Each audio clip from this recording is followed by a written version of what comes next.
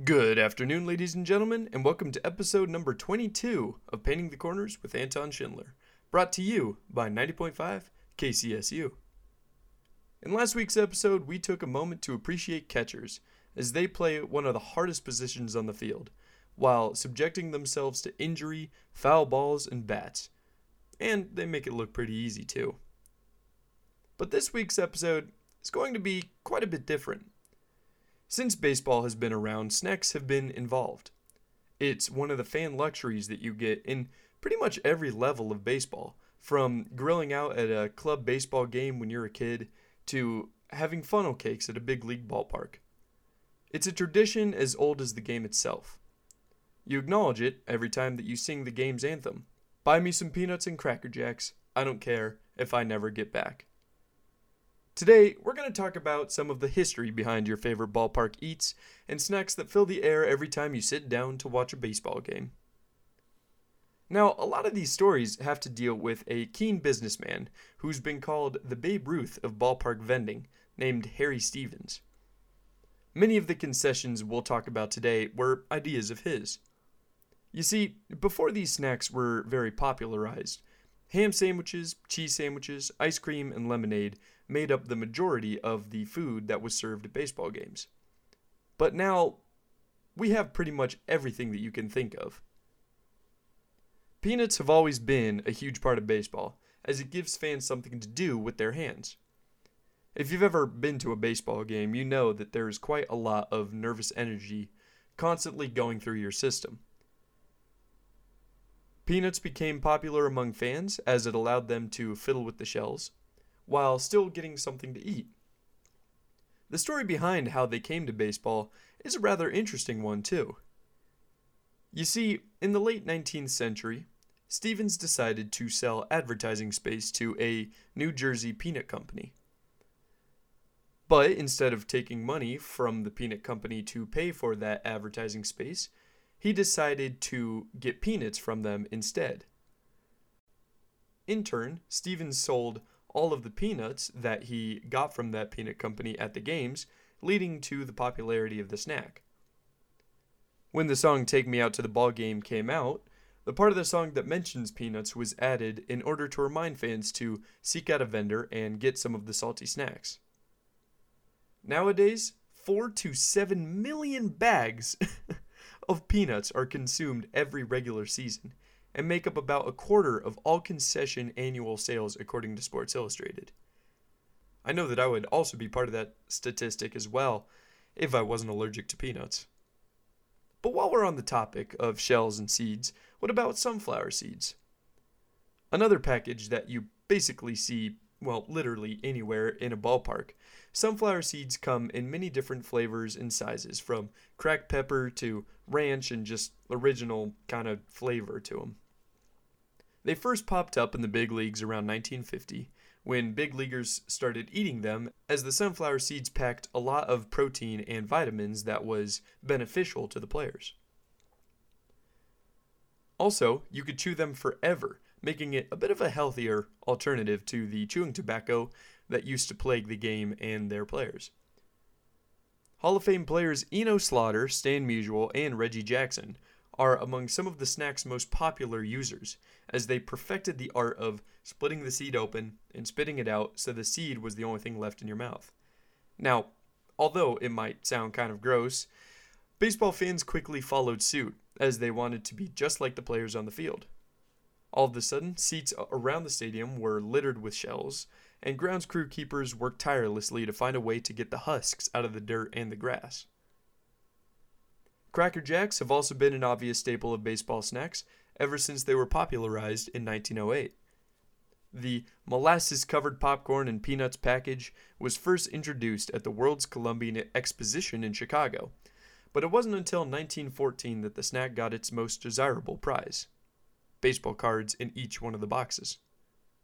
This was especially exciting for children, as you can imagine, as they were able to trade each of their cards with other kids while eating the delicious snack. Now, if you happen to have any of these cards, you're very much in luck. A full 176 card complete set sold last year and was valued at around $750,000, with 3 specialty cards that valued at $100,000 each. The cards were of Shoeless Joe Jackson, Ty Cobb, and Christy Mathewson, all extremely well-known names that have echoed in the Major League Baseball history books. I have a very personal connection with Cracker Jacks, as I always remember the Colorado Rockies broadcasters and producers and sound guys and stuff like that throwing bags of them down to the fans during the 7th inning stretch, right behind home plate. Now, although the prizes are a bit cheap and a little gimmicky now, it's always kind of satisfying to just sit down to a game with a bag of Cracker Jacks in your hand, knowing that you're part of a tradition that started way long ago. But what about hot dogs? Now, it's said that the hot dog was created for baseball, with the bun becoming the differentiating factor between it and a normal Frankfurter or Wiener sausage. It's not entirely clear where the first hot dog came from. Some say that a vendor, Antoni Feuchtwanger, I believe it is, I'm not sure if I'm pronouncing that right, but I think I might be, started selling people sausages and offered white gloves to his customers so that they could hold the piping hot food. However, people started to take the gloves and the vendor really started to lose money based off of it. His wife then came up with the idea of a long, soft roll that was perfectly sized and cut to hold the sausages, to which Feuchtwanger named Red Hots. Another theory points to the world-famous Coney Island in Brooklyn, when Charles Feltman, who was a German butcher at the time, started to sell hot sausages on rolls. The food became so popular that Feltman opened up a restaurant and stands all over the area. However, in 1916, a bread slicer who worked for Feltman named Nathan Handwecker decided to break away from the business to start his own company, where he would charge 5 cents for his hot dogs instead of Feltman's usual 10-cent charge. The business would grow to the hot dog powerhouse that we know today as Nathan's Famous Hot Dogs. Now, Major League Baseball fans consume about 18.3 million hot dogs and around 4 million sausages every season. And that's not to mention the hot dog eating contest that goes on every July 4th. Now, the best part about these hot dogs is that every MLB baseball team has their own specialty hot dog that you can purchase. The Colorado Rockies have the Rocky Dog, which is a foot-long sausage that's covered in peppers, onions, and sauerkraut. The Diamondbacks have a few 18-inch hot dogs that have gravy, fried eggs, and jalapeno poppers on them as well. The Orioles have a hot dog that's loaded with mac and cheese and Maryland crab, which actually doesn't sound that bad. And who can forget the Twins Boomstick, a 2-foot-long hot dog smothered in chili, nacho cheese, grilled onions, and jalapenos as well. Every ballpark has some sort of special way that they spiced up the classic. And I think I speak for a lot of people here when I say that I want to try every single last one of them. So bad. Along with the hot dogs came the nachos. Now, I can't explain how much I crave nachos every time I go to a baseball game. On top of a cluster of chips that vary from really crunchy to completely soggy, sits a pile of jalapenos, pulled pork, queso, pico de gallo, and beans that form a concoction of food that honestly becomes a bit of a challenge to finish as it fills you up within a matter of seconds. The thing with nachos, though, is that they're actually a relatively new invention in the ballpark concession scene, as they weren't offered in ballparks until 1976. But since then, it's nearly impossible to find a stand that doesn't sell any. Nachos were never really sold at sporting events because it was hard to produce them quickly and cheaply for that matter. That was until a man named Frank Liberto changed it all. You see, Liberto developed a cheese sauce. And I say a cheese sauce because, well, according to the FDA, it can't legally be referred to as cheese, which is kind of funny. But the sauce required a little bit of water and some leftover juice from the jalapenos. Mix that together and it created this orange sauce that could be dispensed from a pump. Now, since the sauce came in cans and was easily dispensable and didn't need to be refrigerated, the idea sold well to ballparks. The Rangers were the first to adapt it, and the new snack brought in around $800,000 in sales in its debut season. Since then, other sporting events like football adopted a new concession to great success, making it one of the most popular concessions at the ballpark and sporting events around the world. Now, I feel like I've covered some of the most popular concessions that you most commonly come across at a baseball game. But what about some of the weirder, one-off concessions that you get to see at only a few ballparks? One that immediately comes to mind comes from the Seattle Mariners, who sell toasted grasshoppers covered in a chili lime seasoning. Now, I don't know if it's just me, but that just seems very weird.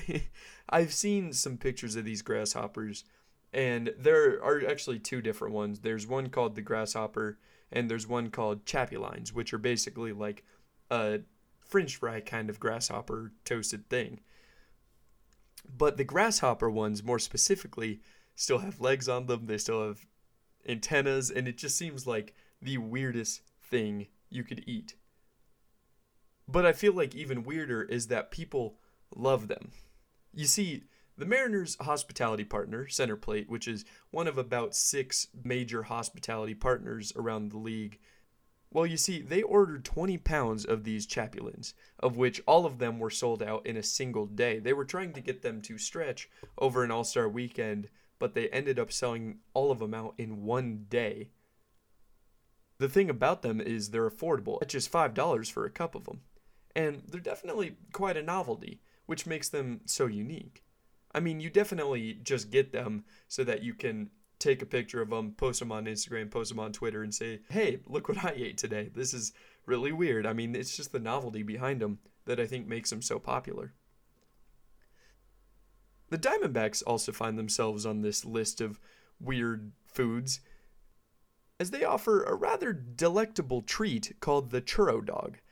Now, this one is crazy because it's a churro inside of a donut topped with ice cream and chocolate sauce, and it looks like an actual hot dog. It's really strange.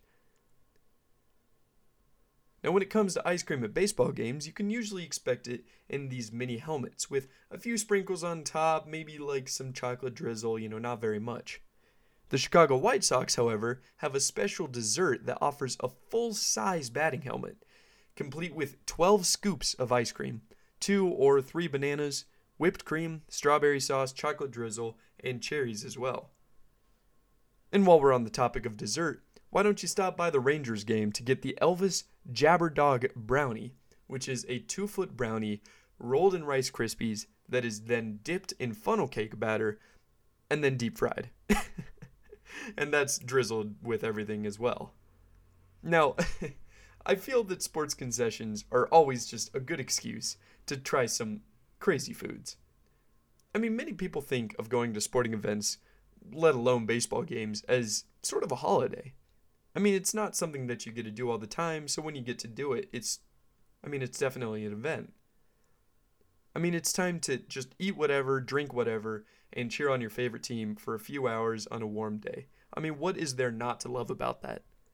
Plus, calories don't count when you're at a baseball game. Everyone knows that. So next week's episode, we're going to talk about some of the special professional baseball events that we've seen in the history of the MLB, like having baseball in the Olympics, or the World Baseball Classic, which, by the way, is really cool, and you should look up some highlights before listening to next week's episode. And while we're at it, we'll cover some of the most exciting moments from these events over the years. Thank you for listening.